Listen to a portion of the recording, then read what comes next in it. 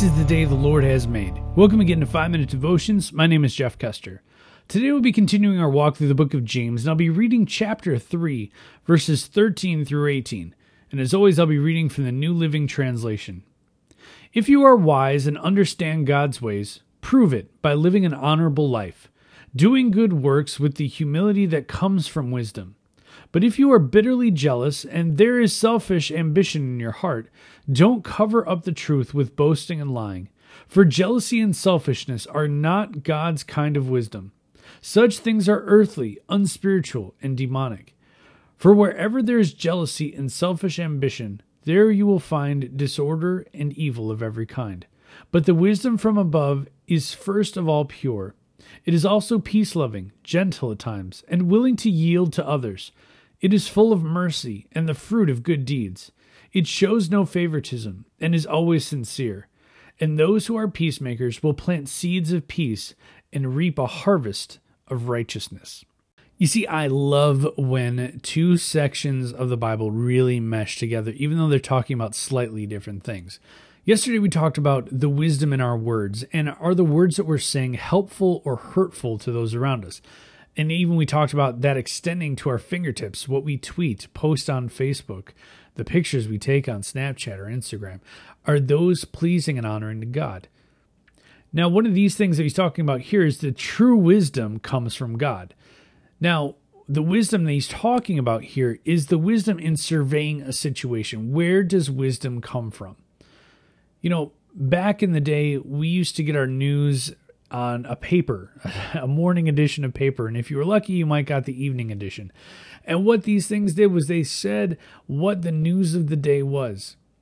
You know, even more recently, we'd have the television where the nightly news would come on and give us the information of the day. These days, our news is instantaneous. We get things from Twitter, Facebook, Yahoo, Google, whatever the headlines are of right now, we're getting things as they trickle in. Now, the wisdom that he's talking about here is taking a step back and overseeing a situation, and true wisdom coming from God. It says, but the wisdom from above is first of all pure.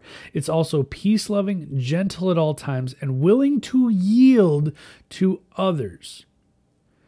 So, is what you're saying, is wisdom reactionary? You know, so often I've seen, especially recently with what's going on in our country and around us, is we've become this reactionary culture of something starts trending on Twitter, and before any of the facts start rolling in, everybody starts making judgments of a situation. You know, I was talking to somebody recently, and I forget who it was, but they said, you know, these days, it's more important that you're the first person out with the news than it is for you to be correct with the news. Now, this isn't something I'm saying about our news outlets. I'm saying this about information that comes in from people all around us. Because of Twitter, because of Facebook, we're getting things put on us at all times.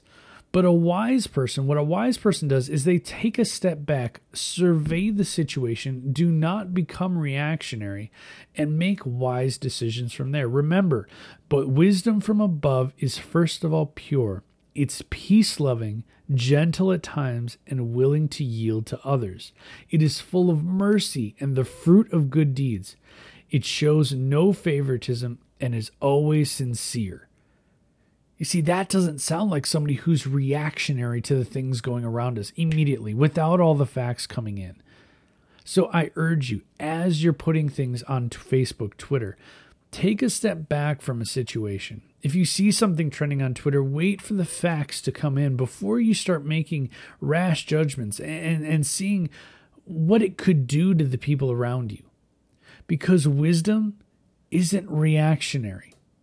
Wisdom comes from taking your time and yielding to the facts, yielding to what God wants. And God doesn't want you to push people apart, being reactionary. What he wants you to do is bring people together. What it says in verse 18 again, it says, and those who are peacemakers will plant seeds of peace and reap a harvest of righteousness. My advice to you, be wise and wait before you retweet. Let's pray. Heavenly Father, we are surrounded by so much instant media. And God, so many of us are reacting to what's going on around us in our world and in each other's lives. God, I pray that we would not be reactionary, that God, we would be wise followers of you, that we would wait for facts to come in, that we would not look to drive a wedge between people, but we would look to bring people together and look to find ways to bring people together and to bring honor to you. It's in your name we pray. Amen. Remember, you're a loved child of God. And how are you going to echo Christ today? We'll see you tomorrow.